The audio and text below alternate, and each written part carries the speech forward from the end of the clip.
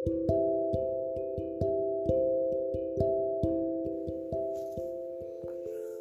morning. What I would like to talk with you this morning is, what kind of influence are you on those people around you? Do you reflect the light and joy of God?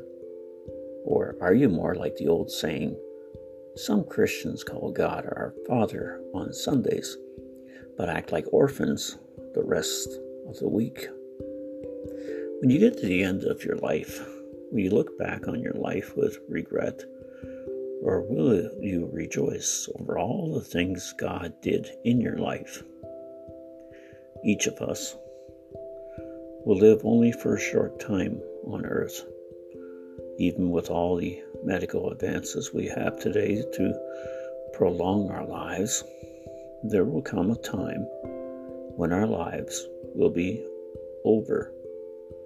So the question I have to ask everyone is this: are you a positive, uplifting influence in the lives of your family, friends, and co-workers? Or are you a discouraging, complaining sort of person? How are you living out your daily life before God and others? We each must live our lives in such a way that at our funerals, the preacher won't have to lie at your funeral. Colossians 4:5. Be wise in the way you act toward outsiders. Make the most of every opportunity.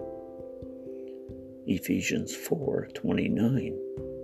Do not let any unwholesome talk come out of your mouths, but only what is helpful for building others up according to their needs. Ephesians 5:15. Be very careful then how you live, not as unwise, but as wise, making the most of every opportunity, because the days are evil. Ask God to show you how to reach other people for Him.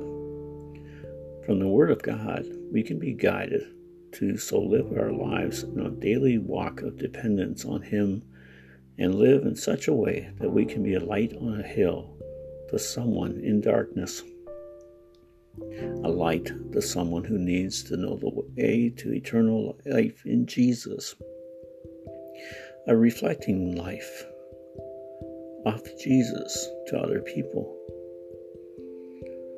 God calls each of us to be faithful to Him.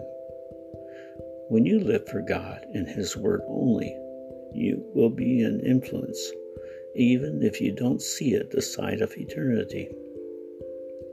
So live your life and let God use you in small and big ways to influence people for God. Till next time.